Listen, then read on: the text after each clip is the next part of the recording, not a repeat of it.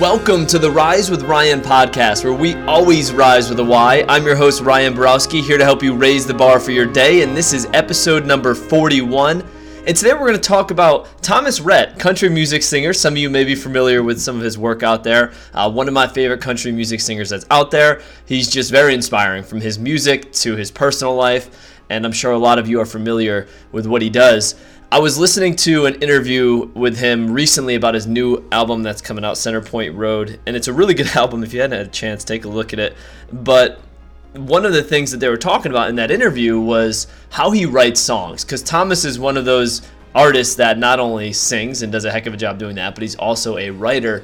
And he said that what they do, and this was eye-opening to me, because a lot of times, I think I talked about this on a previous episode, is we don't see the behind-the-scenes work. Tony Robbins has said we get praised in public for what we do in private. And I realized that Thomas Rhett and his team do a ton of work in private. And one of the things that he mentioned was when they're on the road, he'll actually fly songwriters in. And on a weekend, they'll spend 10 hours of their time just going through and writing songs. And usually what'll happen is they'll get up in the morning, they'll begin writing all the way to their meet and greet around 5:30 p.m.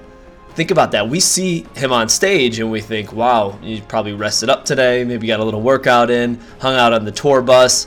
That's hours of writing and brainstorming different lyrics and different songs and different emotions.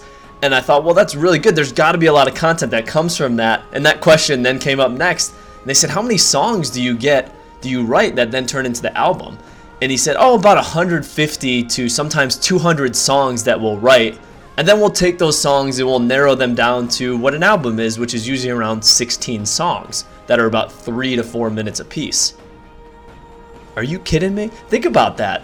Think about the amount of time and energy is put into all of that just to get 16 songs that are 3 to 4 minutes apiece. And it reminded me of what Tony Robbins has said in the past. If you're wanting to see change in your life, there's a few things that you need to do. Number one is you need to raise your standards. Number two is changing your limiting beliefs. Number three is changing your strategy. And this podcast is for everybody who is out there who is looking to create their album, so to speak, who's looking to make that difference, and they maybe aren't seeing the results that they'd want to see. I would ask you, are your standards high enough? Are you pushing yourself to the limits that Thomas Rhett and his songwriters are? Because those 16 songs or 18 songs that come out on a CD aren't there just on their own. They're narrowed down from 200 and hours of writing all the way down to an album that hopefully is a hit. And if you're not seeing those results, it's always a good reality check, and I'm using it on my own.